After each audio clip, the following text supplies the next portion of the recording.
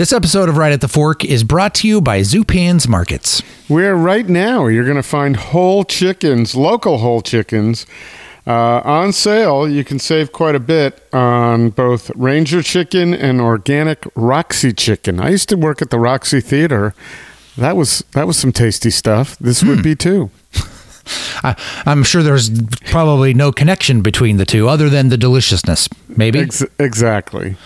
Yeah, be sure to take advantage of other great deals going on at your local Zupans. The wild Mexican shrimp is on sale. You can save up to $8 a pound on this. And Chris, I need to mention this. You and I are both big fans of the grab and go meals that you can get at your local Zupans. Mm-hmm. I got their white cheese mac and cheese the other day for the family dinner, and I admittedly I'm not a huge mac and cheese guy, but I loved it. I was going back to it nonstop. I had it for seconds, and then I had it for lunch the next day. So good, and they make it so easy for you. You can order from the deli itself, or oftentimes they just have literally the containers. You just grab and go, and you're ready to eat. Well, it's one of my favorite things when I don't know what I want. Just go to the grab and go section, and also to their to their section where they have prepared food, so you don't have to do anything but heat up dinner and serve it. That's always a treat, and everything is delicious and excellent that they make there under the auspices of Chef John. That's right. And another thing you need to make sure you do is sign up for the news feed on their website, zupans.com. You'll get kind of the heads up on things going on at your local Zupans. And I should point this out. I'm now seeing a dessert that I need to try, which is the Killer Brownie Orange and Passion Fruit Brownies that you can pick up at your local Zupan. So there's something new I need to try. Yeah, there always is something new, and those sound really good, too. Thanks for mentioning that, Court. And also, what would go well with that is some Umbria coffee, which is, you'll save $3 a bag right now. So that's a great place to get it. Pair those brownies with some coffee, and enjoy whenever you're going to have them, morning or evening. 3 locations to serve you: West Burnside, McAdam, and Lake Oswego. And details always where? Zupans.com.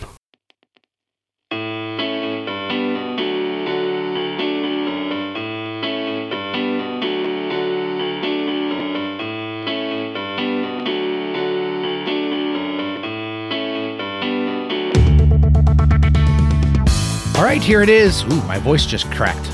Let me try that again. Oh, I like it. We don't need to try it again. Go right in with that, Court. We should keep this in there? Yes. All right, here. Yeah, okay. We're professionals. Here it is. It's Portland's Food Scene Podcast, Right at the Fork, with your host, Chris Angeles, Portland Food Adventures, and I'm the squeaky-voiced Court Johnson. I didn't hear that, so, I'm getting older, so my ears maybe aren't as adept at noting those things, but I thought it sounded. You didn't hear fun. those? Yeah, I didn't hear. Didn't hear those upper decibels. Yeah. So listen, I was in my archives, my Facebook archives the other day. Hi, Court, by the way. Hey. I was in my archives the other day, and it appears that it was 9 years ago, right around this time, that we were getting together, recording the pilot. Which never aired, by the way. I have to get Joel Gunderson back. But just the kind of the test episode for Right at the Fork at the time.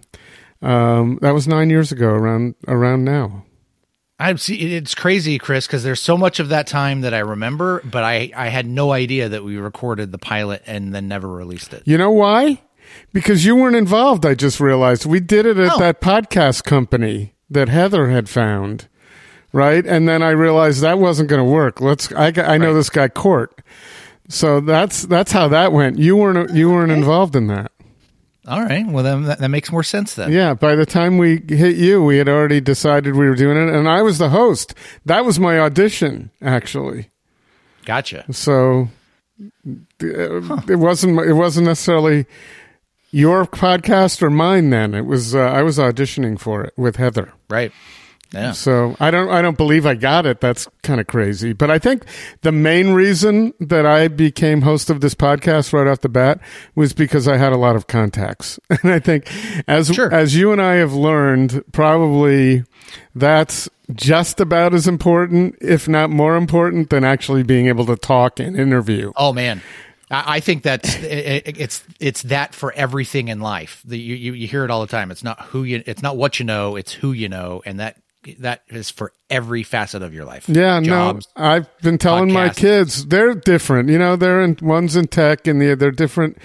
They grew up in a different era, but I have always told them there's not a meal you've eaten. And well, I don't still tell them that, but there's not a meal that you've eaten and any heat that you felt that wasn't because of someone I had a relationship with that I knew that trusted me. Right. And that's hard. Yeah. Not only you have to go through the people you know to the people that trust you to actually, for that to work. But at any rate, that's a lot of the key we found, especially since the pandemic. It's just a little harder to get guests. And it could be that it was hard then and I'm just projecting. It could be just as easy because, you know, this week is a case in point. I tried to contact a few people. Now, I used to try to contact people and always hear back. Right. Now I don't always hear back. And I don't think there's any offense I should take, but I think people are so busy.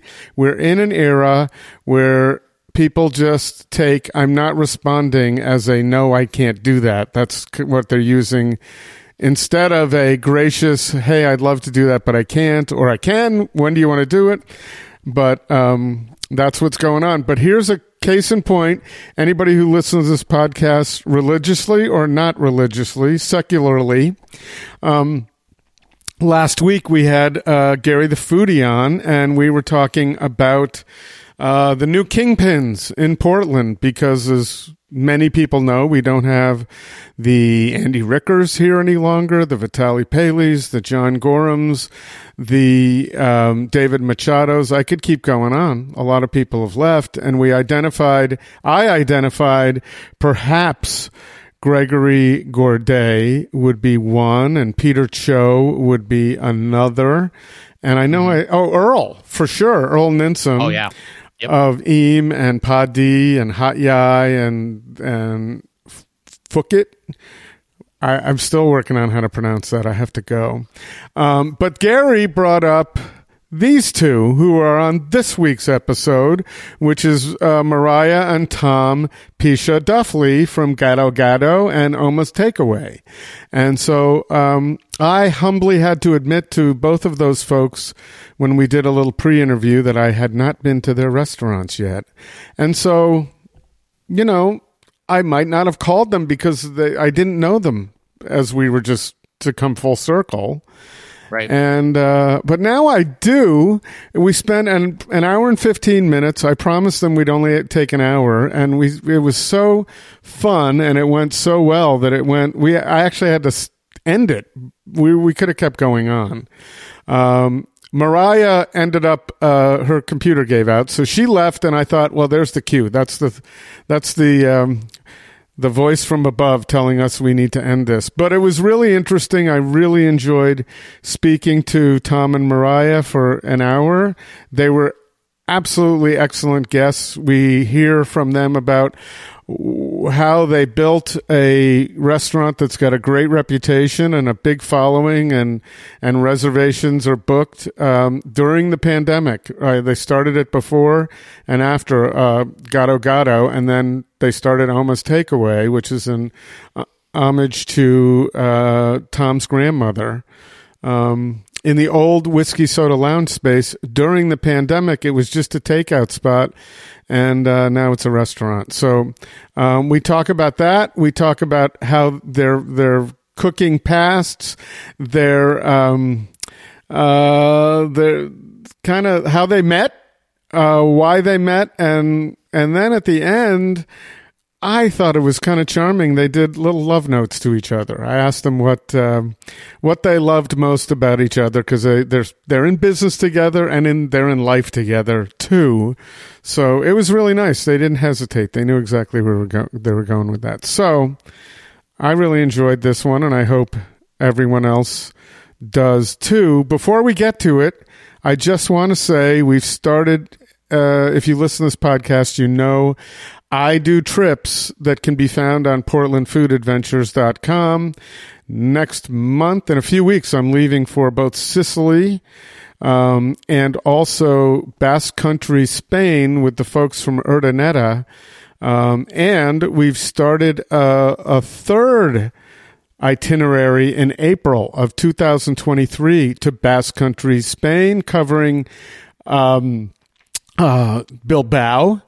Bermeo, where Chef Javier grew up and where he has roots, and he's got a place and he knows his way around in the country. It's just fantastic to go visit old farms in the country and some of the best restaurants in the world right there in Basque Country. Anybody who knows food knows San Sebastian is the hotbed, and then also in San Sebastian. So we've started to fill that up. We're halfway filled now, so we're probably not going to be running promos or mentions of that trip for at least a month. So hopefully by the time that month is up, we'll be full and ready to go and moving on to Madrid or wherever else we're going to go in the fall. So sign up for Portland Food Adventures mailing list at portlandfoodadventures.com. There's a contact prompt, and we welcome you to do that. And we have a great group of people, including, should I say it, Court?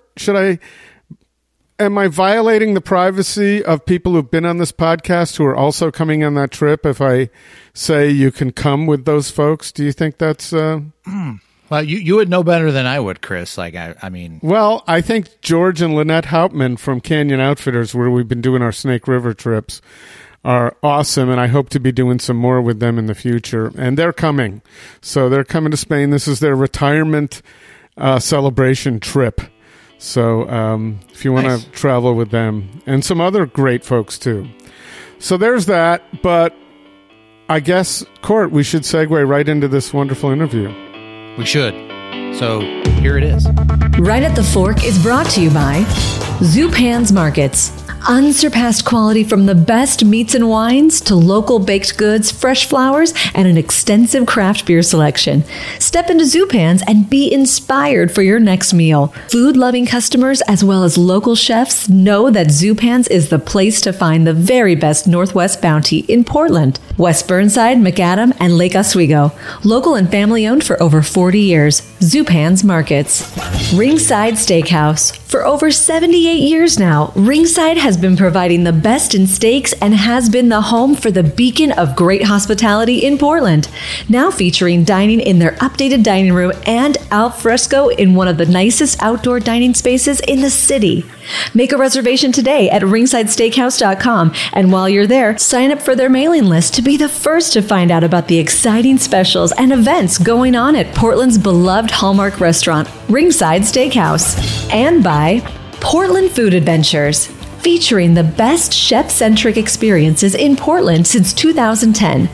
Go to portlandfoodadventures.com to see about the exciting trips our host Chris Angeles leads to places you have dreamed of going, like Western Sicily this September. It's time to stretch your international wings and expand your culinary horizons. Let Portland Food Adventures do all the planning to the best dining and culture all over Europe and elsewhere with Portlanders you'll get to know and enjoy. portlandfoodadventures.com.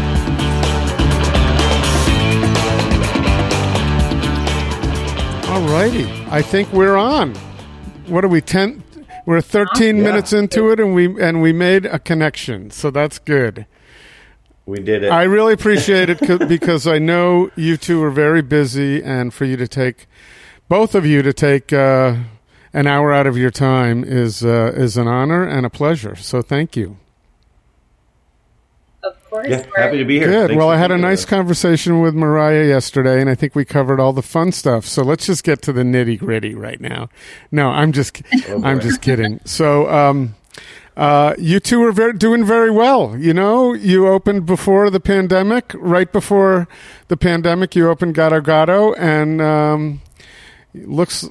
and then during the pandemic, you found another model for a really cool space, as a matter of fact. And so you're both rocking it in a period right now where a lot of restaurants are struggling. It's a tough time, and we're going, correct me if I'm wrong, we're going into usually a tougher period. Well, not so much the next few months, but starting in January, we're going to see people struggling. So how are you coping with labor shortages and everything else going on out there? Yeah, I think that we're lucky for sure to have seen some success and to be sort of living this dream that we have and to have these 2 restaurants. And we know that we are lucky to see the amount of business that we have, but it is still definitely a struggle. Staffing has been a struggle for a while. I think we're finally at a good spot right this moment, but I'm sure during this interview that will change in some way, and there'll be some other staffing puzzle that we have to manage. So yeah, like the struggle is real. It's still going on. I think for everybody, even restaurants that may be very lucky and successful. It's tough out there right now. That you make a good point for a restaurant that's that people are talking about and is mentioned on Eater in a number of ways. It's still a struggle. How about the neighborhood spots, maybe not even a neighborhood spot that isn't in the same position you're in, and they're dealing with the same things? 100%. So yeah, I mean, what I think about, sorry, Mariah, what I think about a lot, like industry wide, we've all gone through this moment in time together separately in a lot of ways, right? Because we're so isolated. And we've all dealt with the closings initially, the scramble to try to find funding, try to find a roadmap to deal with something that none of us were particularly trained or ready for, beyond the fact that as business owners and sort of hospitality people in general, we have this sort of innate ability to handle these stressful scenarios, right? Like we're always sort of putting out one sort of fire or another. But, we all had to deal with these problems, and now we're all dealing with the problems of trying to come out of it the other side and figure out with staffing and the costs rising of food and paper goods and everything that we do in the business, and then dealing with inflation, the political climate during all of this. We're all coming out of this shared trauma of the last 2-3 years.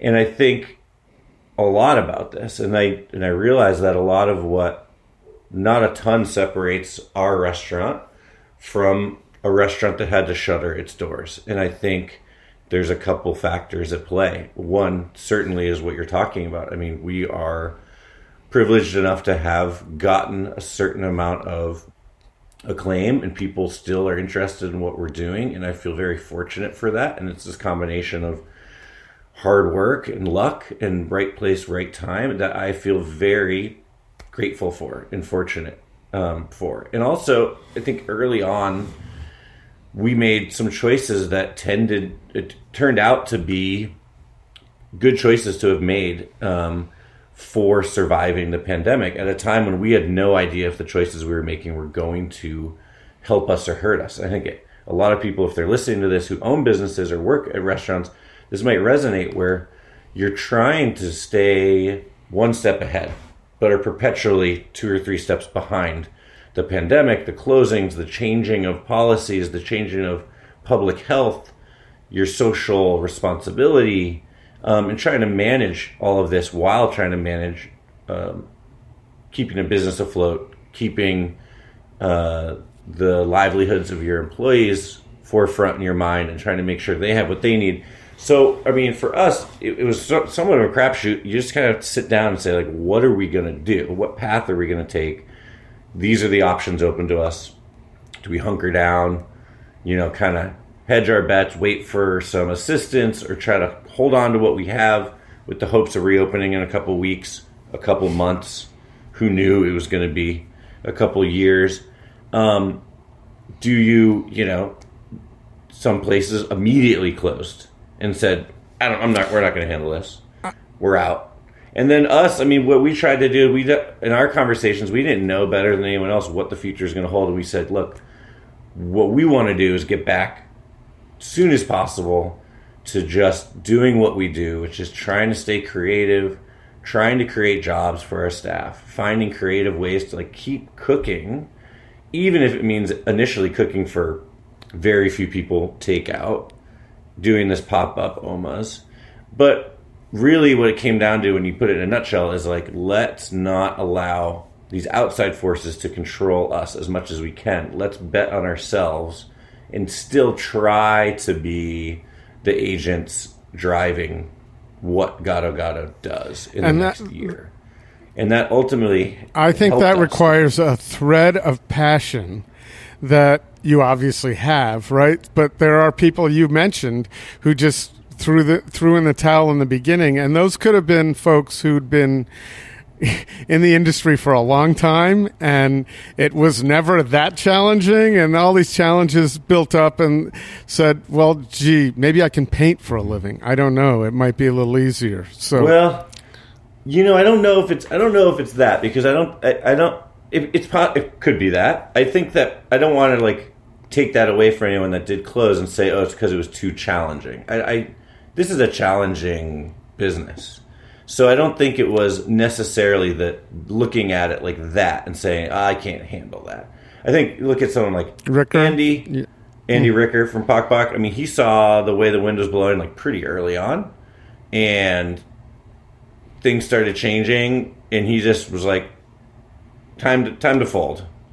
And I don't think it was because he couldn't handle it. I think there are a lot of things personally about the social responsibility of it, as well as, I have all these restaurants. How, is this something that I want to try to manage? The financial burden.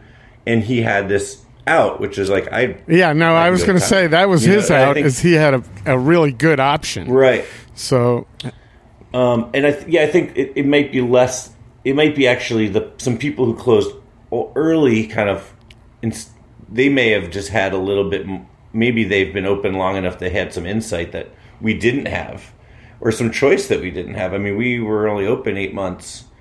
What else were we going to do? We were all in at Gado. I mean, that came up for me a lot, that idea of what else could I possibly do? I have never had a job outside of a restaurant. It's not like there were restaurants that were looking to hire anyways at that point. So, and we're a family who both of us own this restaurant together.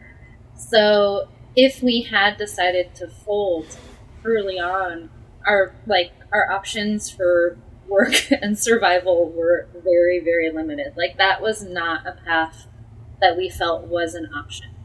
So we decided that instead we were going to try to hustle our butts off, and we did everything from a drive-in movie theater to takeout to feeding protesters. We did so much stuff because we decided that we would try to stay busy and try to find creative ways to show hospitality from a distance and experience all this isolation, but find some comfort in seeing that one member of your staff who you see every day, or whoever that is. And that was something that we really needed for a lot of reasons. Mariah, it's been so long that I almost forgot about what felt like the most important piece to what we were doing is you finding a way, the first couple days of cooking for an empty restaurant, when we tried to set it up as a pandemic restaurant where you're cooking just takeout, it was so eerie, and it just felt so soulless and different from what we had been used to that I didn't think I could do it. It just was so odd going in. I mean, you're used to doing prep. No one's in there. It's just you and the team. But it was me and my sous chef. And then we'd start cooking food and tickets would come in, but the restaurant was just silent. And this big space. And it just felt so isolated and weird. But I think beyond the food, which we still wanted to kind of stay creative and do something fun for people, because people kind of needed that, I think. Is that what Mariah was able to do, and what the team in the front of the house was able to do with exactly what you said, still creating ways and finding ways to put touches on what we did that spoke to our commitment to hospitality, and showing people, hey, we're still here, and we're still here for you, and we're not just going to be, this food's not just going to be showing up on your doorstep. You're going to come and feel a little bit of hospitality when you come pick it up, whether that's the way Mariah set up the service windows or just the way that we communicated about what we were doing with people. I think that more than anything else is what kept our spirits, I'm not going to say high, because there were some fucking low points, but kept us like coming back to it and saying like, okay, like we're on like the path here. Like people are responding to what we're doing. Clearly people are still like interested in what we're doing, even if what we're doing isn't Gado Gado anymore. They're responding to the energy that we're putting back into it. And that started to feel really good. And I think by the time Oma's Takeaway, the pop-up that we began in Gado Gado, started to get traction, that became like the reason to go in every day. You know, and that's why we did, like, Mariah and Toby set up this movie screen, and we did these drive-in movie nights with food that Mariah, like, devised this cart to bring to people so we could do distanced food service. And this is back when, like, everyone thought they were going to get COVID through, like, the filaments of their clothing if they, like, drove down the street with someone who had it. You know, it's like no one knew still, like, how this was going down. And those are impossibly unproductive money-wise, but really fun. And, like, we were able to gauge the community in this fun way. You know, it was such a pain in the ass. But it just, like, spoke to, like, just trying. Like, let's just do it. And I just love. I think this is kind of a rhetorical question, but do you think that's like swinging the heavy bat, right? So you hope you don't have to go through something like that again, but the fact that you did, when there was no playbook, as you said, there was no playbook and there was no way to do it, but you had to dig deep to find different ways to be creative in the hospitality industry. I mean, I was one who was constantly, I guess I was complaining that from my perspective, I wasn't blaming anybody, but from my perspective, picking up food in a box was not what I was really interested in. I mean, that was just the food. No. I wanted interaction. I wanted an experience at restaurants. So you had that. So has it carried through now to 2022? We're in September, where you think it's going to make you even a better restaurateurs than you were before? Yes, I think for me, like, a lot of the things that we learned, we apply every single day. I'll say personally, like, that idea of, like, making hospitality no matter what, we set up some crazy, weird shit, and we were just, like, unabashedly ourselves. And we've always kind of had this motto that, like, we want people to feel like they know us a little bit when they walk into our space. And at the restaurant, a lot of that is reliant on, like, these design choices or the music we choose or all these little ways that we touch the atmosphere before you even get the food. Like, obviously you're smelling it, you know a little bit what you're in for because maybe you've heard about it, but, like, we give you so many clues about what you're in for before you actually have the experience. So we thought a lot about how to do that with takeout. We set up this really wacky tent with, like, a bunch of goofy lights and disco balls and all of this really silly stuff. And I think that, like, levity and that sense that, like, we know this is, like, tacky and silly and we're going to still, like, do it really earnestly and, like, make that be our kind of guiding light. Like, that has carried over so much into the personality of Oma's Hideaway, which is a brick and mortar restaurant now. But, like, any design choices that I think we would have felt, like, timid or shy about making pre-pandemic, we were able to make really confidently. And I think also just, like, in life and in work, this really taught us a lot about, like, embracing change. And that change is the only thing you can rely on. It's the only constant. And if you can, like, go with change and try to find a way to find positivity in change and say to yourself, like, okay, things are changing. How do I want them to change? And how can I be part of that process? I think those are questions that we are now, like, very used to asking ourselves.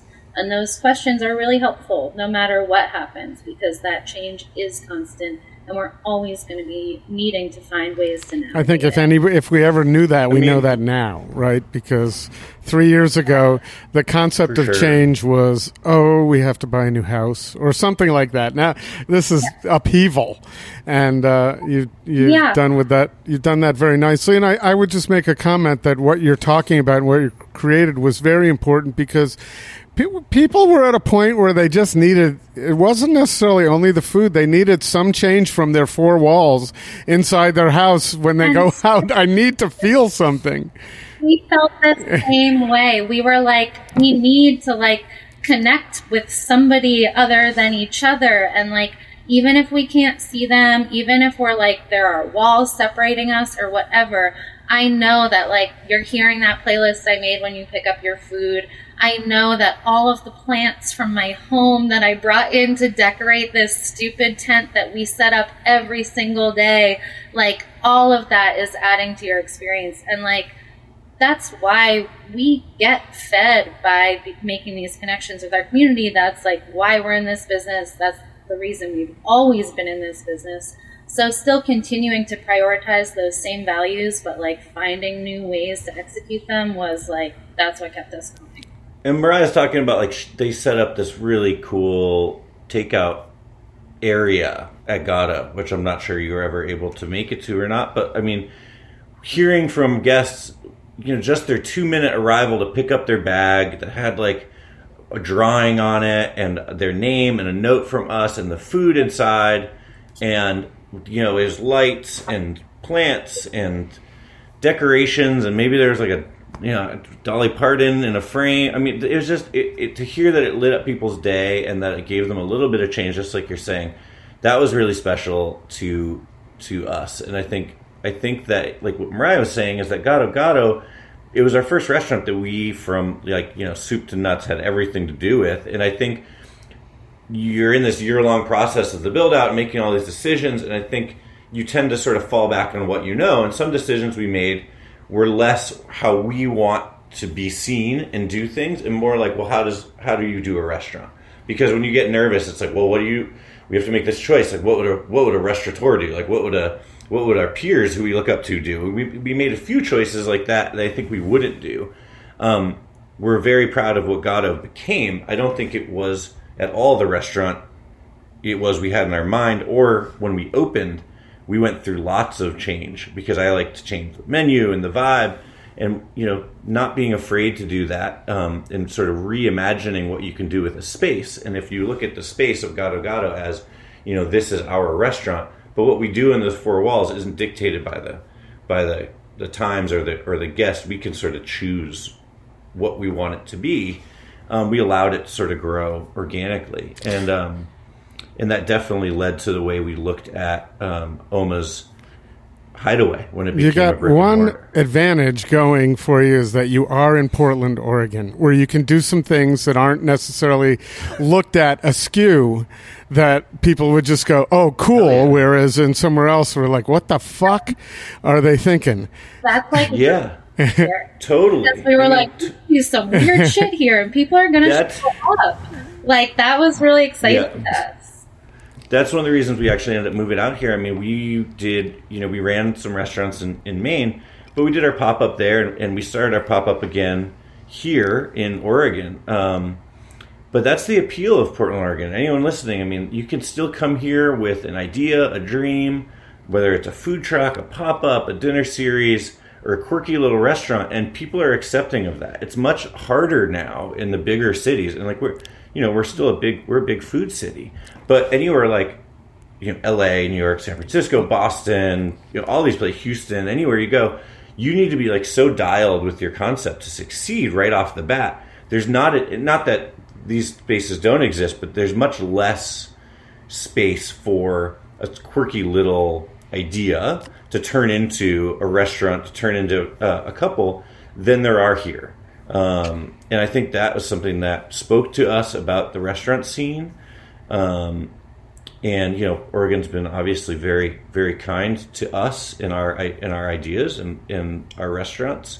But something you went back to further, you said, are you prepared now for sort of whatever, now that you've sort of come out the other side? And I would say, like, real talk, there was an amount of effort to the hustle, the pivot, however you want to put it, the dealing with the turnover and all of these people who are working with you or for you, your peers as well, your family, everyone is like going through this horrible moment of their lives. Not to mention we have our beautiful 2.5-year-old. Oh, that too. Just that.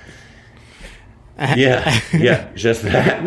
And that is that, the reopening of when we opened Oma's in the whiskey soda space, and then we kind of had to reconcept it as this takeout. It wasn't doing what we wanted. We shut down and really doubled down on ourselves, reinvested, and redesigned it and did another grand reopening. It's very rare you get 2 chances in the restaurant business. Because of the pandemic, we got a second chance to kind of be like, this is the dream. And Mariah got to design a dining room that is awesome. But that final push to get open, for me anyway, was sort of like, that was like all I had for a while. And for about a year after that, I was mostly checked out. My father was sick. Just that pivot, hustle, staying afloat it took its toll. So I just want to mention it because I think if people are listening, it's not like we just found this formula that worked and now everything is just groovy. I mean, it took its toll, and I'm still trying to find my way back to, whatever it is, your personal mojo or the inspiration, the passion for it.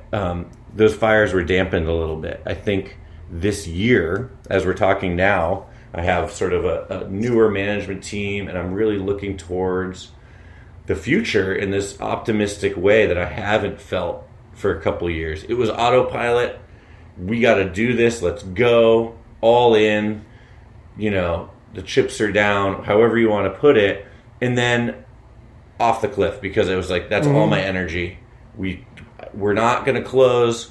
And then it was like, boom, I need space. I can't even handle it.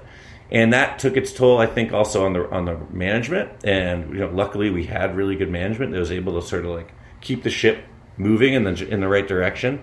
But now I'm back more mentally. I have more space for the creative aspects of it, and I'm enjoying it much more. And I'm really excited for the next year because, as you say, like, we've dealt with all this, and now I want to get back into like loving being at the restaurant and loving cooking food and being with my team and seeing what we can do in a relatively post-peak pandemic era, and getting back to not just surviving, but like creating and thriving. I think it's going to be a fun thing. I don't know if you listened to the interview I just did with Gary Okazaki, and we were talking about a changing of the guard. The Andy Rickers aren't here anymore. The Vitaly Paleys aren't here anymore. The John Gorhams aren't here anymore. You can go down the list, and I'm sorry if I missed anybody, but I asked him who, I mentioned Gregory, and I humbly admit I went down, I could come up with about 3, and he mentioned you two. He said, no, these two are, some of the new guard. So you get to come back, not come back, but continue on with. That's a big thing, I think, in Portland, Oregon, because I think a lot of people through the pandemic, when people like Andy Ricker are closing, are thinking, what are we going to, where are our anchors? We've had these anchors for years, and now it's all going to change. So that's exciting. I would like to come back and discuss a little bit about your separate mojos and where they were and how you met and what that spark did and how you got to Portland. But first, we need to take a little break here with a message from RingSide. We're here with Tom and Mariah Pisha-Duffly, and we'll be right back after this. All right, Chris, let's just pause a moment here, talk about one of our favorite places to eat, RingSide Steakhouse.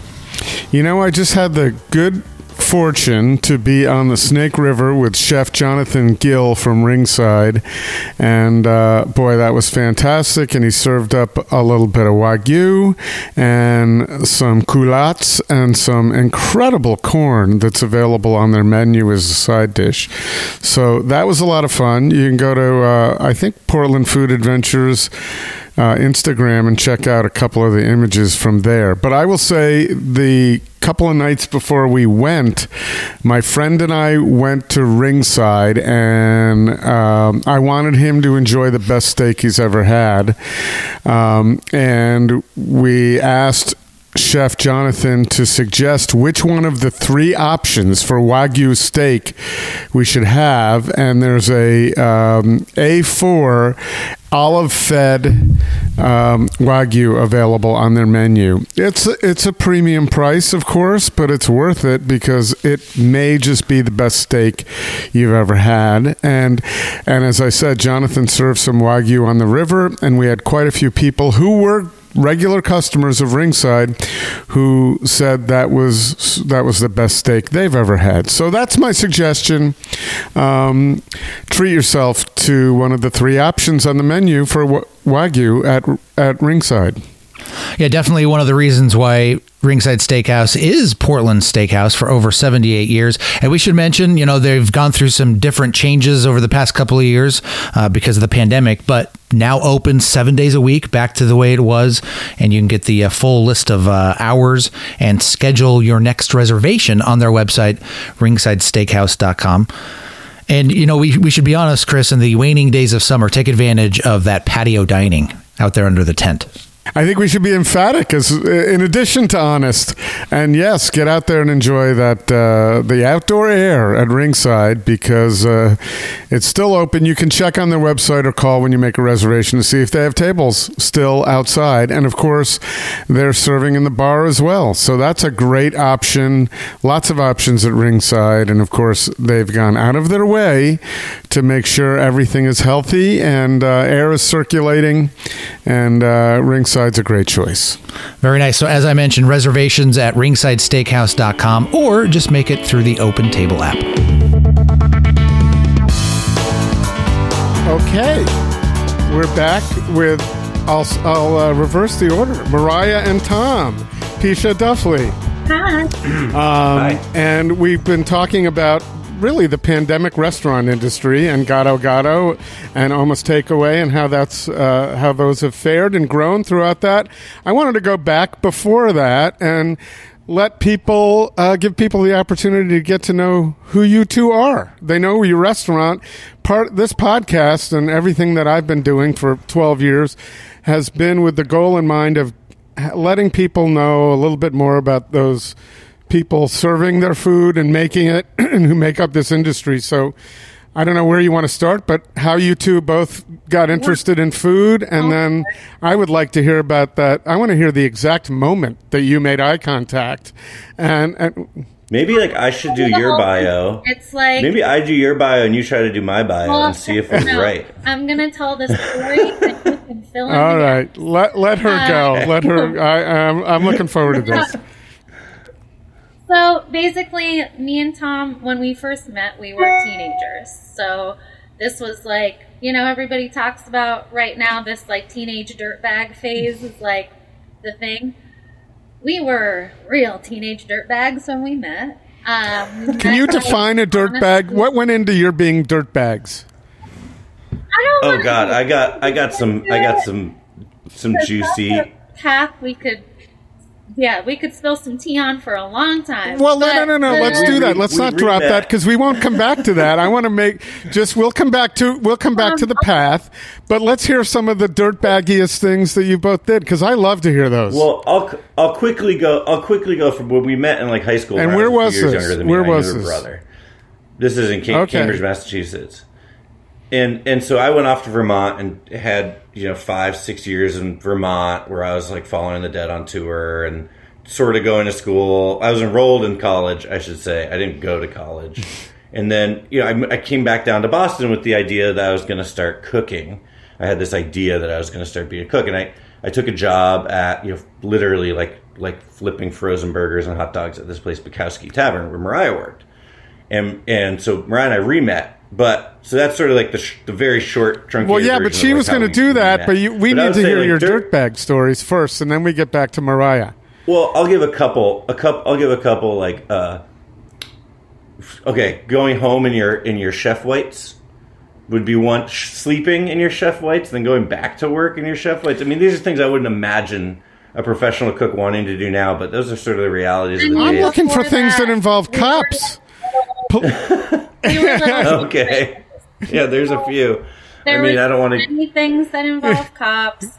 We went to a lot of raves. We definitely partook in some things that are illegal and not right. We were little punk kids. And how long ago was this? Just to give everybody an idea. 2 years How many? ago, 22, you like said? that. Okay. I think when we met. We were just like skipping school and doing drugs and partying with our friends and sort of exploring our teenage self. Our bodies. Yes. A lot of creative experimentation. And then, like Tom said, he moved to Vermont. He followed the Grateful Dead around for a while. I stayed in Boston and bartended at a couple little punk rock dive bars. And one of those dive bars had a sister restaurant that we would go hang out at all the time on our days off. I went to that sister restaurant and I saw Tom there sitting at the bar, and we had been friends when we were teenagers. So I was like, "Hey, Tom Duffly, what's up?" He was like, "Oh, I'm flipping burgers here now. I just moved back to Cambridge from Vermont." That's sort of when we reconnected. And at that point, Tom was like, "I'm going to be a cook." And I was like, "Okay, cool." He was flipping frozen. I think at that point I was like, I'm going to be a chef. I'm going to own. And this is before. This is really before food TV. So you had to. There wasn't that influence. Well, this is like right at the cusp. Right at the cusp. I mean, I was a little older. I mean, I was like probably 26 or 27 at this point. At one point was studying literature and thought maybe I'd be a lawyer. So I sort of approached food from that side of it, like reading a lot. I was kind of a food nerd in my downtime. Maybe I worked at this place Bukowski. Like maybe I fancied myself some sort of drunk savant. But either way, I was making hot dogs, right? When we met. I wasn't, it certainly Well, wasn't I'm going to fine say dining. also that on the East Coast, there was a better idea of good hot dogs than I found out here for the most part. Well, at least we have the split top bun. Don't even get me started on side cut freaking bread buns. Yeah. You could do a whole podcast about my disdain for hot dog buns on the West Coast. So are you saying that you miss those side cut bread buns like from Howard Johnson's? No, I missed the split top, which to me is the only thing that makes sense, where you can griddle the sides, put a hot dog in it. When you get them here, they're side cut, which makes no sense to me. And then the bread, I mean, go to the store and look at it. It may not make sense because it's probably the only thing you've ever done. Well, no, you can't find split top. Well, I'm a little confused in terms of. It sounds like you're describing what I miss, but I don't know if I would think of it as split top. I'm talking about lobster rolls on the East Coast, where the sides are cut off. They grill them on the sides, and they put the lobster in there, and they do hot dogs as well that way.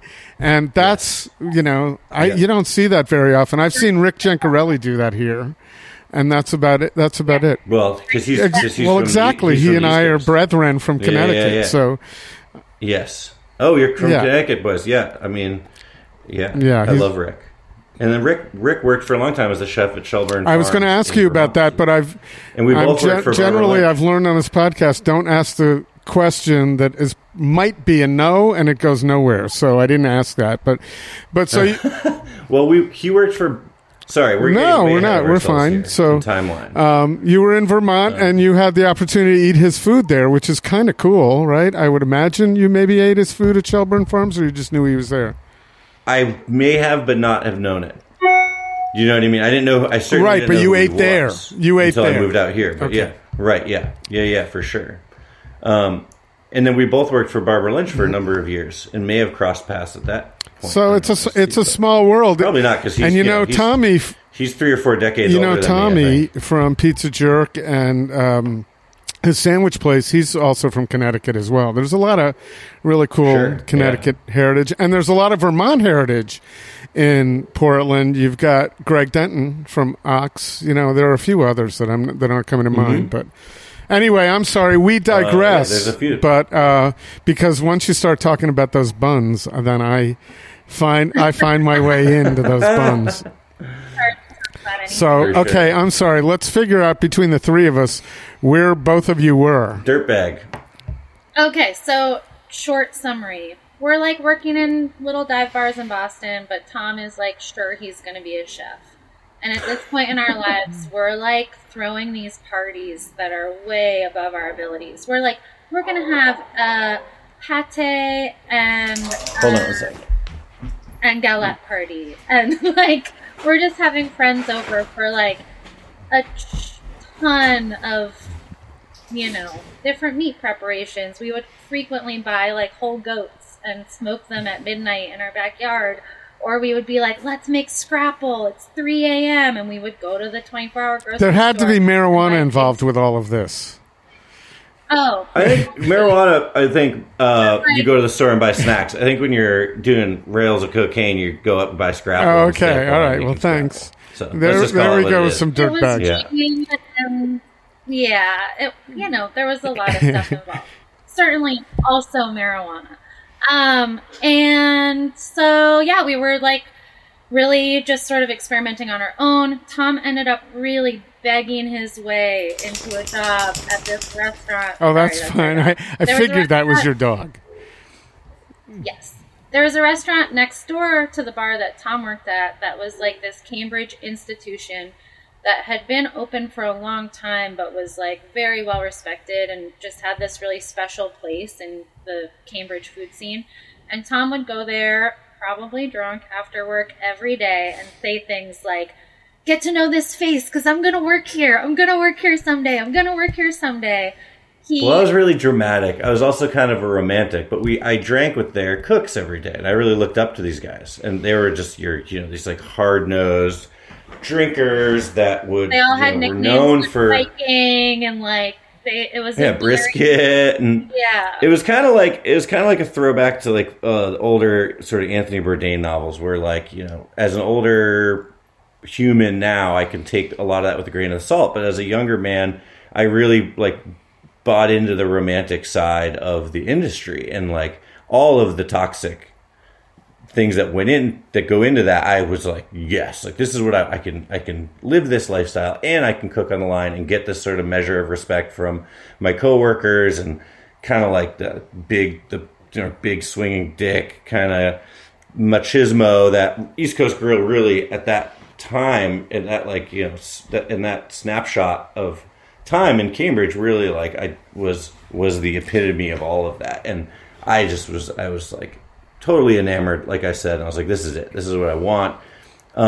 Looking back, it is this turn and burn restaurant that certainly it deserves like the place it holds in the history of like Boston food. And Chris Schlesinger, will always go down as like one of the most well-known and respected chefs in the history of Boston food, although his relevance may be like waning in modern times. But anyway, this is the restaurant I wanted to work at, and I had convinced myself I was going to work there. Tom was like begging he was like, there every day, committed to like trying to get this job. In a parallel note, on one of our dirtbag nights, Tom broke his thumb and had to get a couple pins put into it. A few days after he got these pins put into his hand, he gets the call from East Coast Grill like, hey Tom, you know how you've been asking for a job? You want to start tomorrow? Tom's like, yes, I want to start tomorrow. He doesn't really mention the pins in his hand or the cast or anything like that. Basically, I'd like gotten in a fight with one of my best friends at the time, and he had like dropped me on my head and twisted my thumb all the way around. I went to the hospital, got all these screws. That's very Boston. And I had this big cast covering. And it really, much more so than out here. And I had this full cast on my hand and these pins in my thumb, and I'm like sitting on my parents' couch. This is a dirtbag, right? I moved back from Vermont. I moved in with my mom and dad for a month, quotation marks. I ended up staying there for like 2 years in my parents' basement. So I'm living in my parents' basement. This happened. I'm on my mom's couch, cast on, pain pills, just kind of doing my thing. And yeah, the chef at the time there, Eric Gaberski, calls me and says, "Hey, Tom, you've been harassing me. Someone called out. When can you be here?" And I said, tomorrow. And took some scissors, cut the cast open so I could move my fingers, and went to work. That's how I got my job at East Coast Grill. Well, I pulled the pin out after work because it worked its way out of my hand after a few that's days. Painful.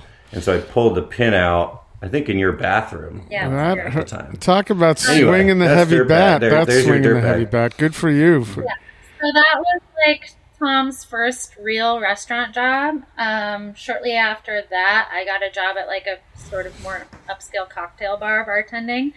And we sort of like started at that point dreaming about what our restaurant would be. And at that time, it would be like a little charcuterie-based dive bar and sort of very like Spanish in its style of service of being like small and intimate and all about these like meats and special drinks. And then we, worked in and around Boston for a few years. Like Tom said, he worked for the Barbara Lynch Gruppo at Sportello and the Butcher Shop and Drink. And then we decided they started to kind of polish off some of the rougher edges. I mean, we were So who fell in love with who first, or was it just a mutual thing? Oh, Tom has been in love with me first.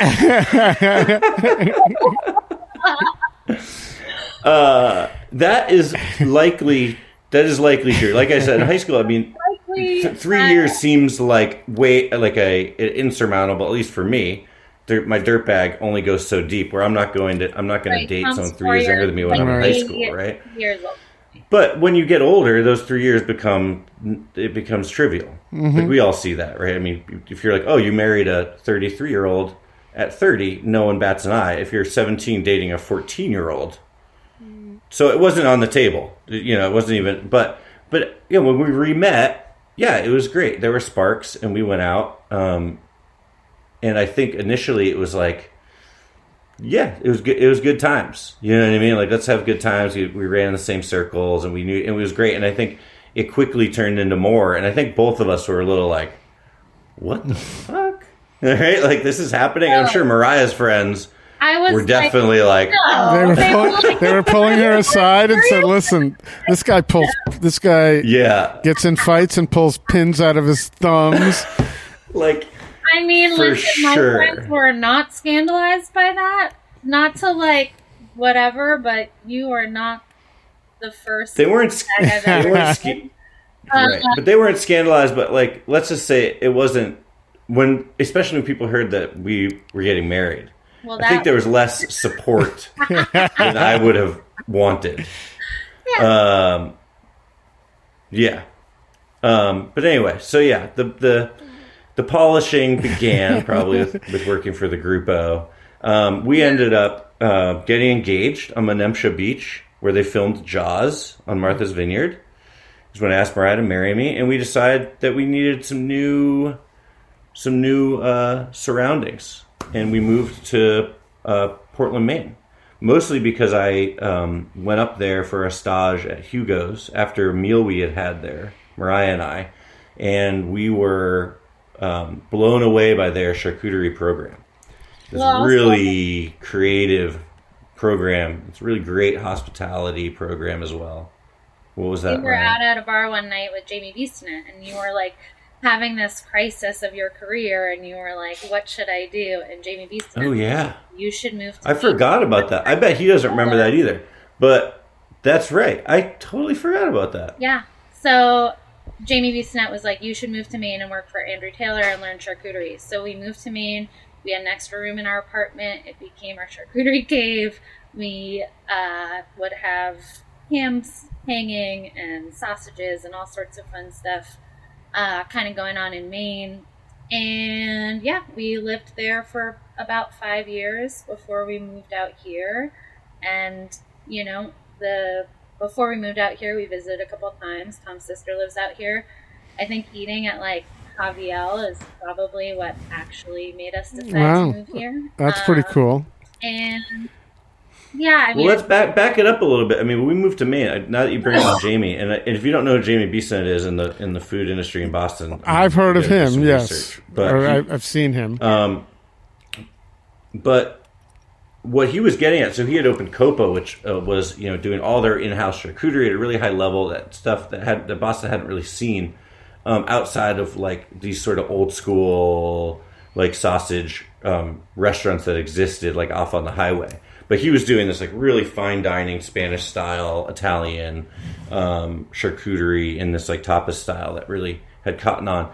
But what Boston was going through at the time that Maine was a few years behind was that the health inspectors were starting to catch on that everyone was doing all these things that they were not, preserving things with salt and fermenting meats. And it was like pouring bleach all over Jamie's meats. It was like really traumatic for chefs. Yeah, they were shutting people down and asking everyone to have HACCP plans. And this is like when sous vide cooking was hitting its like zenith, and everyone was like, "Oh well, this is not you're creating these these oxygen-free atmospheres in which bad bacteria can grow." So in Boston, everyone's cracking down on this, but in Maine, it was still the Wild West where we and this is the part you said, like, let's not get anyone in trouble, but certain restaurant groups that I am familiar with intimately, we were curing our own meats, like in meat caves, in our spare bedrooms, in basements, in secret rooms off of the restaurants.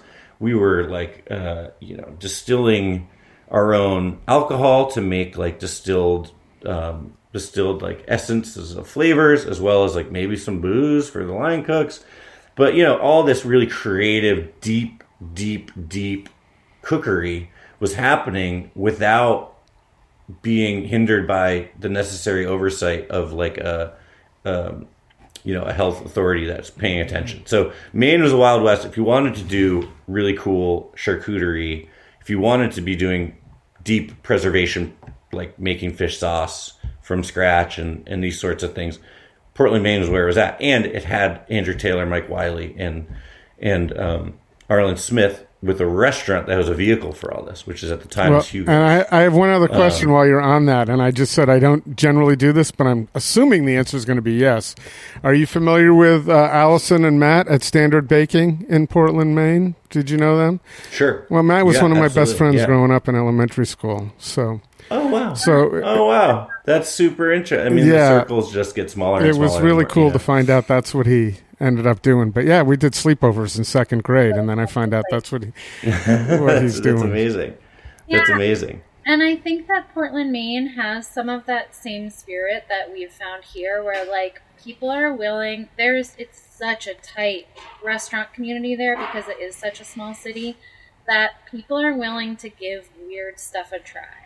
So, like, after working for this restaurant group for a while and kind of, like, working around Portland, Maine, we started to have sort of another, Tom was feeling pretty burnt out. We were wondering what, like, the next steps were for us. I was managing a restaurant. Tom was managing a kitchen. But, like, we felt like it wasn't sort of personally fulfilling in the way that we wanted the rest of our career to be. We ended up going to Indonesia for a month and traveling and eating a ton of food. And when we came back, we were like, we want to do a pop-up. And sort of similar to what we found here, people were very receptive to just trying it out. And the first pop-up we did, the first like real big pop-up we did was terrible. But people came back for the second one, which was fucking awesome because the first one had we learned a lot. There were some moments of clarity and genius. Well, and you got to fail to get great. You must fail. Totally. We failed a lot. I'm genuinely glad that we did, and I'm also grateful that we failed in these communities where people were like, that might not have hit on every note, but like, we're going to come back next time and see if they do it better. And we did, and it really like, the sense of community that we felt through these pop-ups in Portland, Maine was like really powerful and really special to us. And we realized like the levels that you can connect with people if you sort of like experience your own identity through your food or hospitality. And that's really when Tom started like exploring his personal identity through his cooking. Up until that point, it had been cooking like French food or Italian food, or like trying to get in the mind of his chef and figuring out what his chef would want, which is a very important skill that like he had to learn, and he's very good at that. But that after going to Indonesia, Tom really started to like experiment with his own identity through his food. That's when we got our first jobs together at a restaurant where I was the general manager and Tom was the chef of sort of like a Southeast Asian noodle bar in Maine that we opened together and ran for a couple of years, and then we moved out to Portland, Oregon from there. Yeah, a little context. My mom was born in Indonesia. Yeah. In Surabaya on Java. And so that's where my grandmother's family was from. They're Chinese from Indonesia. So I hadn't, after all these years of cooking, I hadn't really looked at this really like formative part of my cultural background as something that belonged with my career. I just never put those together. And I still think of that, how odd that is, and how like whitewashed my mindset was at the time as to what was food to cook professionally and what was food that was in my personal life. And it was when we went to this trip to Indonesia that like literally like getting off the plane and just having, like, you hear about people having these like aha moments, but like the smells, first the smells, like for sure. And then you eat the food, and I was like, I know this food. Like, I don't know how to make it, but I know the flavors of it, and I understand how they work because I've been eating this shit and just not realizing that I've been processing it. And now I have all of these years of experience doing other food, but I can apply that experience to what I don't know about this cuisine and sort of make something a little different. It's sort of the benefit of like being naive, is that you can't do the cliche things because you don't even know how to do the real thing. So it's almost like the nature of it, by just trying to figure it out, you end up with something that becomes unique just out of necessity. And that's what we started doing. I think also it is really interesting that you never thought about this food professionally until that point, because like, although you hadn't thought about it in that way, the food that your family ate like played such a big part in your life.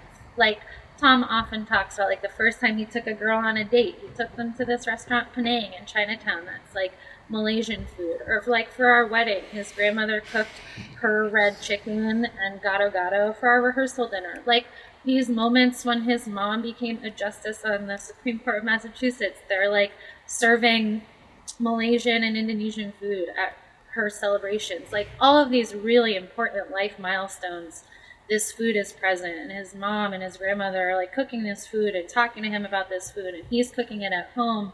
But like, it didn't make the leap to like your professional life until this. Yeah, I mean, that's we could talk for hours about, food identity and cultural politics and like sort of the whitewashing of like third culture and being like the son, or just anyone being sons, daughters of immigrant families, but never having experienced the culture, because my mom and her brothers in a lot of ways weren't like consciously trying to get away from it, but like, they grew up in the West Coast and they wanted to be like Supreme Court justices, like all their friends. They wanted to be Americans. Yeah. Sure, my mom's a boss. It's hard for me to like think of her in that way, right? Because she's just my mom. But yeah, she was on her own path to finding out what her idea of being American was, and for her it was school, lawyer, job, judge, and eventually very influential. But then also it circles back that as she reached this pinnacle, then suddenly she becomes this icon for Asian American women.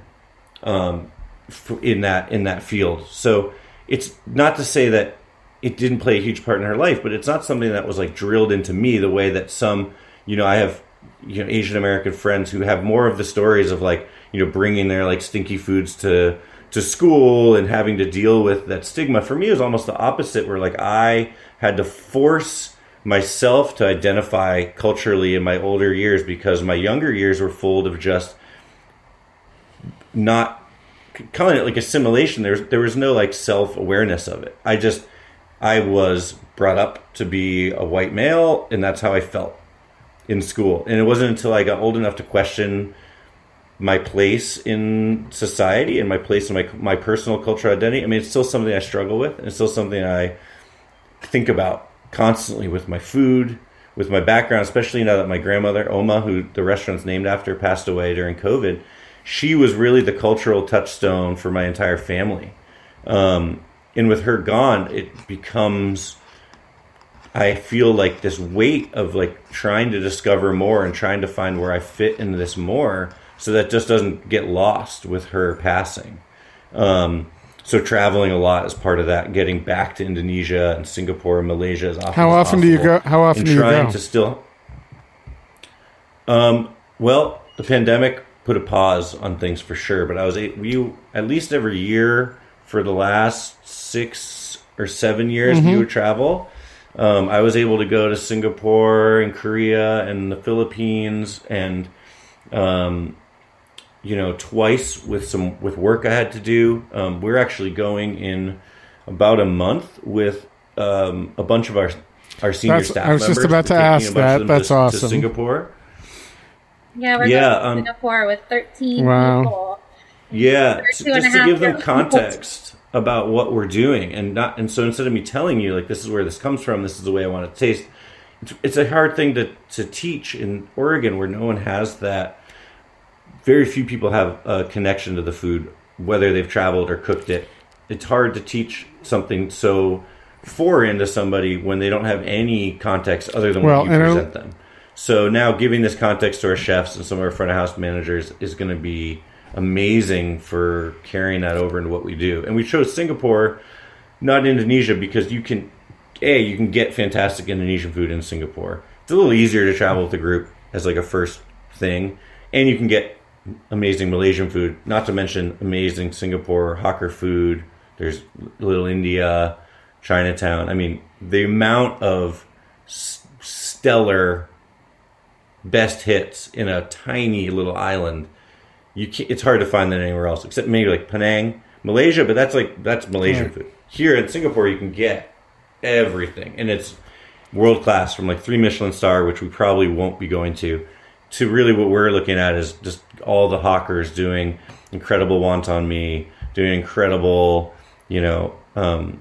chicken rice or char mee or whatever it is that we're looking for. I mean, they have it in droves, fishball soup. And it'll make everybody in your restaurant that much better, which is going to make the experience that much better for everybody, because it's going to, I believe, and I don't know fully, but I've seen it in action a little bit. It will make them more of an expert on the type of food that you serve, and it's going to be more about this food is great with Tom's and everybody else's spin on it. It's not only yours now. Everybody else is going to have a better, wider breadth of knowledge from which to contribute. Yeah. So I think that's fantastic.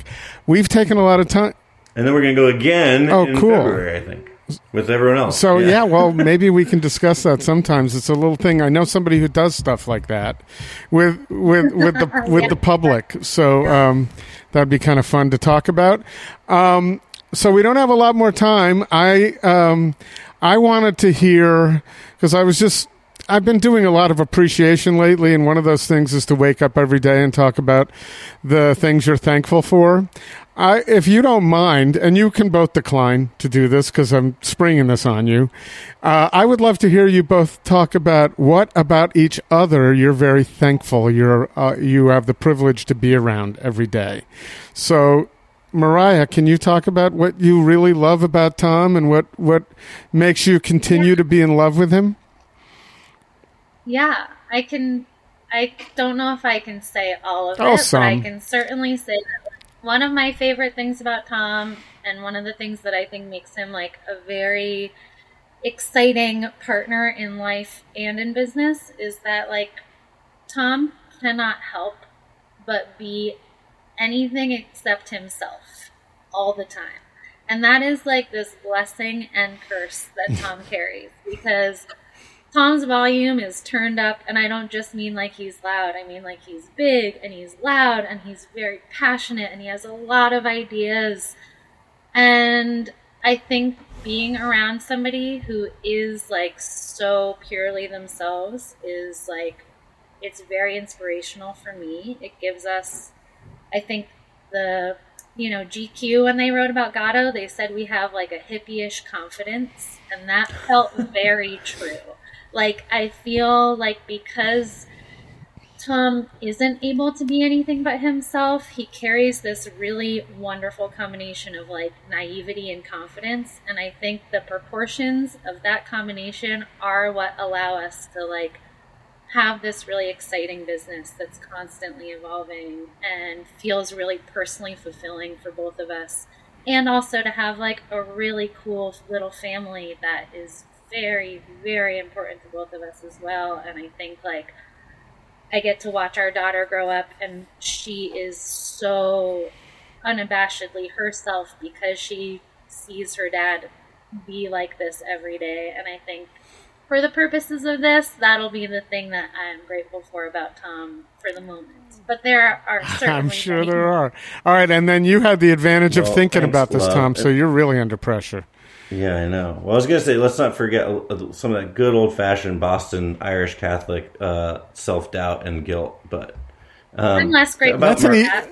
That's a New England thing. Well, it's not just Boston. But what keeps me loving Mariah? I mean, I think when you have wrapped your life into someone else's life in the way that we have with our business, in our life, I mean, it's certainly not something that everyone can do. What I love is her willingness to change with me in all these ways that we have started in this one way. You talk about like our dirtbag years and these dreams that we've carried, and we've changed so much together. And I think what makes or breaks a couple or a partnership or a romantic entanglement is your ability to change with one another and to flex and give when it's necessary. And I think when one of us needs to be pulled this way, the other one kind of can push. And when the other one needs to be pushed, the other one can be there. And I think she's just been like my one true like road dog and companion through all of the like ups and downs of the last, how long have we, 15 years? That we've been together, and watching her growth while she gives me space for my growth, and then watching her capacity to love when we had our daughter, when all of this other stuff was happening, and her capacity to keep the livelihoods of our employees in her heart, and to keep like our relationship in love and her family's love in her heart, but also like still find these like untapped fathoms of reserves of love and caring to give to our child and our dogs and like everyone that comes in contact with her. It's just infectious, especially to someone like me who had felt for such a long time that for various reasons in life, my heart was sort of turned off to this emotional capacity. And having Mariah in my life, and now because of Mariah, my daughter, I feel like my heart and my soul has been like turned back on to where I am now like receiving the flow of these emotions that I didn't think I had resources to get to anymore. And I think that because of Mariah and because of my daughter, I am now finding them for the first time in a long time and able to enjoy parts of my life that I thought were turned off to me because of the way that I'd chosen to live my life for a long time. So I love you for all of that. Wow. Thank you both for sharing. I really appreciate that. And Tom, you just demonstrated in a few minutes exactly what Mariah had said about you. No one's gonna hear this though. Right? We only have six listeners. Don't worry about it. It's all set. Okay, awesome. Now, a few will hear it, but you know what? Now you need to tell me what is your deepest secret? Mine? Now it's time for you to open up on your own podcast. Give me some juice about your life. I want something. You sit here asking us to bear. Oh man. I feel like I want. Well, Court and I, How about what do you have for breakfast? Oh God! Today? You know that goes right on the. That is a terrible adjunct to when Gary asked me the last restaurant I went to in Portland, and I told him it was Popeyes and then Annie's Donuts right in a row, because those were things I could bring back to. Dude, I was shooting back from the airport, and those were things. Now I'm going to tell you have now I'm my gonna heart. Well, I would like some Popeyes and some Annie's Donuts, please. I have to say, I started when I spoke to Mariah yesterday. I humbly said, it's insane that I haven't been to your restaurant yet. But I said, the only excuse I have, it's not a good one, is that I do live in Manzanita, so I'm not going out in Portland all the time, and I surely didn't do much during the pandemic. And I eat a lot at Zupan's and, grab a lot of my stuff and go. Mm-hmm. So there's that. But I guess I have to come clean on what I had for breakfast, but it's not wholly bad. It is bad, but I had a bowl or two of Honey Nut Cheerios with local, beautiful, delicious, fresh peaches over it. So I had Cheerios and blueberries. So all right, high five. Yeah. East Coast thing to do, but not Honey Nut, just the regular Cheerios. Honey Nut. We had honey. Oh, there you go. Honey Nut. Yeah. Well, so that ended up being a very pleasant experience. I'm not even lying. That's exactly what I had. Oat milk. Yeah, well, I just had. Oat milk. I had whole milk, cow's milk. But I think the more people ask me those questions, the less they're going to want to listen to this podcast. Except I'm one who believes that I think, having lived in Portland, and Gary will tell you the same thing, Gary Okazaki, that a lot of the stuff that is everywhere gets a short shrift. For instance, I found out over time, I have a little thing for the sausage biscuit at McDonald's. I found out a lot of people have that. I'm not the only one. In fact, don't get me started on McDonald's. I love McDonald's. The best McDonald's in the world is in Hollywood. Yep. Hollywood District. Oh, this McDonald's Hollywood. On Cesar Chavez. Why is it better? Why is it better? A better one. I don't know. So it's like you're eating at a different restaurant. It is so much better. Bill Oakley, if you're listening, it's owned by I know he doesn't agree with me. Bill's been on the podcast, so very good. He thinks the one on Powell's the best. He's wrong. It's Hollywood, but anyway, Bill. I'm going to say the one in Seaside, Oregon is the best because it's the only one that's close to me that I can generally go to. Two things before we end. A, do we open a seafood restaurant on the coast? Oh, and if you will serve lobster rolls, I will find financing for it. No problem. It's only $30 a pound right now. Well, yeah, but there's a place that's in Seaside and Astoria that's charging $45 for a lobster roll, which I just said I'm out. That's what they're costing in Maine right now. $45 for New England. That's there. And $120 for crab legs, for crab, king crab. That's insane. Yeah, that's what I thought. Well, while we're on your show, you can cut this out if you want, but just thought I'd say, because we were talking about all this stuff about me, and there's so much stuff going on in the world. Few things. Fuck caviar. Fuck Donald Trump. And stop trying to make choices for women's bodies. We try to stay not political on this, but I'm not going to disagree with you on all of that. So I'm glad you said it. I just, we want a lot of people to listen to this. And, I found over time I'm pretty strongly political, but some of my best friends, I don't know if they're Trump supporters. That I can't say, but they're Republican. And, That's okay. You can be Republican. Just be a good Republican, like with a soul. Sure. And so, I appreciate you saying that. One statement. We're not going to cut that out. Like you can be a Yankees fan, but Pardon me? It's like you can be a Yankees fan, but I was just about to go there with you. So I'm an avid New York Mets fan. As a matter of fact, the reason in the beginning, I had to pause the Mets playing the Pirates right now, so it wasn't distracting to me. Mm-hmm. But of course, are you a Red Sox fan? Pardon me? Yeah. Well, yes. Mariah, though, being the baseball nerd when I met her. Neither of us watch sports as much as we might want to. Well, but being a baseball fan on the West Coast is great because the games, maybe not for you, but for me, they start at 4:00 and they're over at 7. You still got your sunset to enjoy and all that stuff. But Well, we have widely different jobs. No. We have. Is this a job that I have? What I do? I don't. If people say that, and I'm like, I don't know. It's kind of a gig. Why are you watching the sunset? So no, I don't have actual hours. I just have weeks and days. So, but I will sometime. Well, so we'll finish this.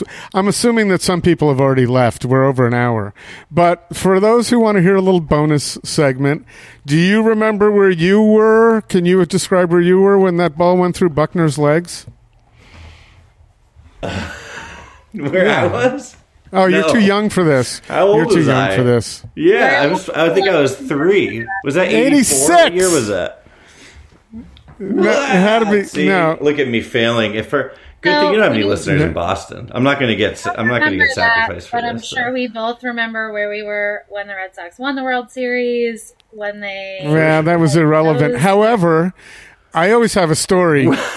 So we're the spoiled generation that got to see, like, you didn't live through the pain. I saw the Bruins, the Celtics, and the Sox all win in, like, you know, and the Patriots all win in the. I had when I was 11. So this is aging me. I had the Mets, where I went to the Game 5 of the World Series. I was 11 years old. The Jets won. We went to the championship. We had season tickets to the Jets. And the Knicks won, all in that one year. And New York hasn't been...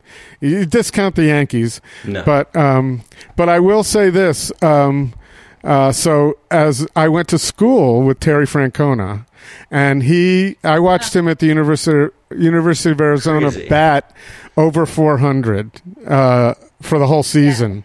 When I went to every when I went to every game. So I was in a class with him, but I didn't know him. I'd like to say that I conversed with him, but anyway, it was cool that I got to see his college career, which was way better than his Major League Baseball career. He had to wait to become a manager to become a force in Major League Baseball.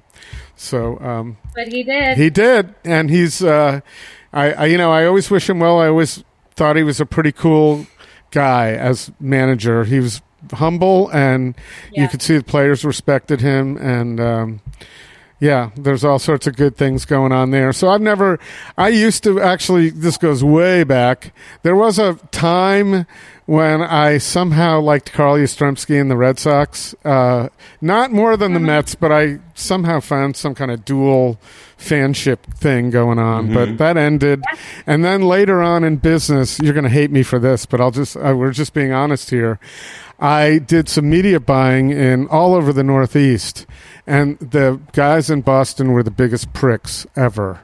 We don't hate you for that. No argument. Boston. We love being big pricks. Yeah. That's our whole thing. Yeah, they were just like, there was one time I had a client who had already purchased the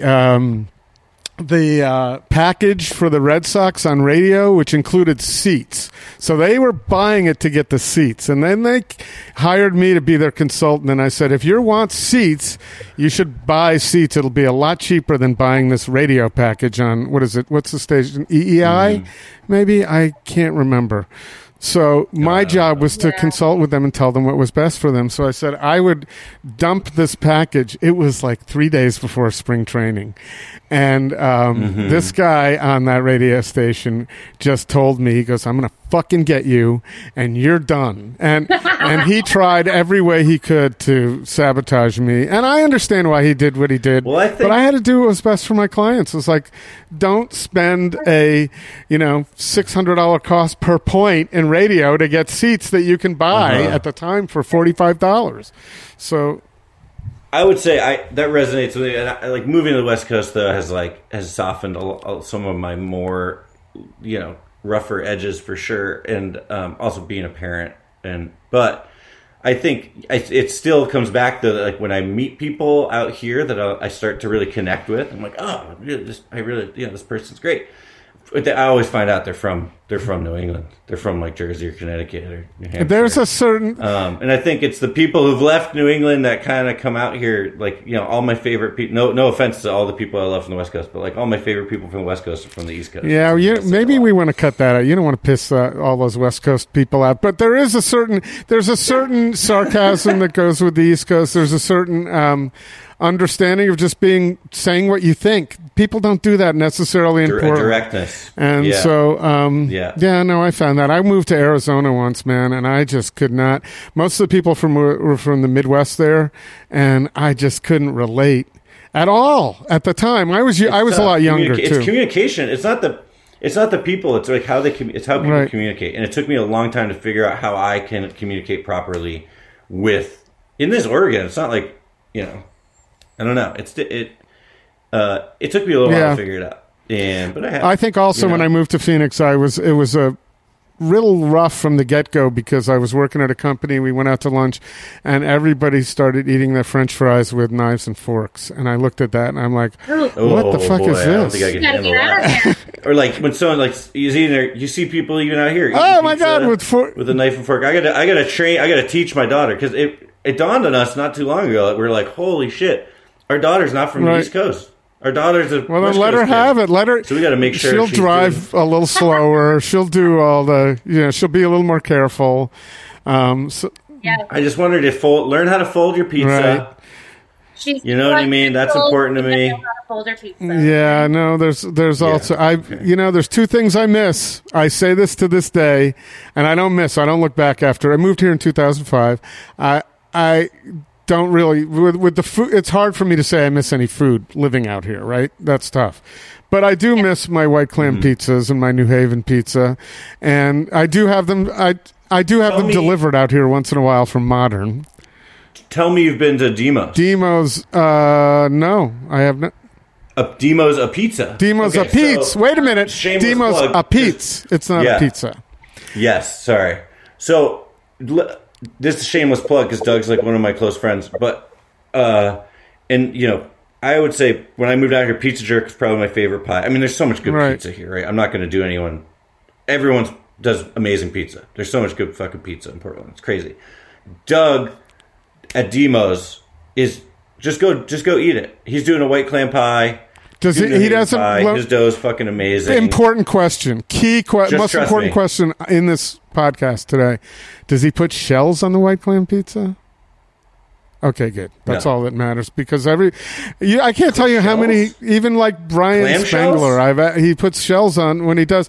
No, and then I've talked to a few people who own pizza restaurants about white clam pizzas. Oh, we can't do that because it doesn't sell very well. Well, of course not. It's too fucking crunchy. You put the shells on the pizzas. Did you say that? Was that your line yesterday, Mariah? I think that was your line yesterday, right? Well, the crunchy was I was talking to somebody about the shells on. Oh, I know. No, we're my classmates. We do a little Zoom call with my 7th grade classmates. So that was that. No, you don't. That's so but listen, I've been told that before. New Haven so should I go to Demos before I go to Gado Gado? I mean, I got to pick and choose my opportunities. Absolutely, 100%.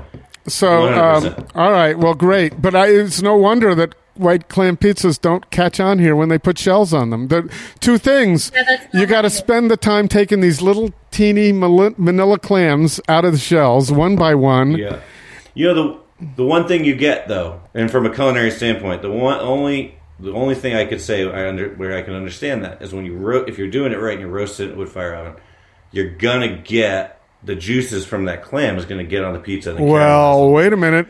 That's the only thing I could see. But if you make the pizza by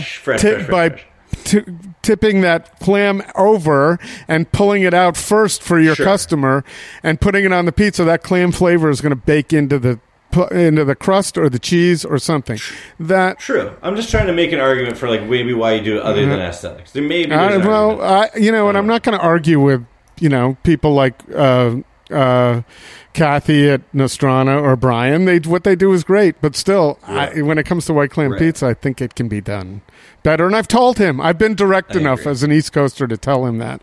So anyway, well, I would go check it out. I'll tell anyone that listens, go check that place out. It's all right. Well, listen, they're number one on my list. I'm sorry we just lost Mariah somehow, but she had to go. We did. That's okay. I gotta go. Yeah, man, I'm so sorry for keeping you this long, but that is that is an indication of how nice and fun this was, because if it wasn't, we would have been out of here in 45 minutes to an hour. It's like, so I really enjoyed getting to know you, and that's the purpose of this, is to getting to know great folks like you. So thank you so much for being so open. Thanks for thinking of us. Sorry for Oh no, the rambling is my favorite part. That's the part people write me about and say you ramble too much.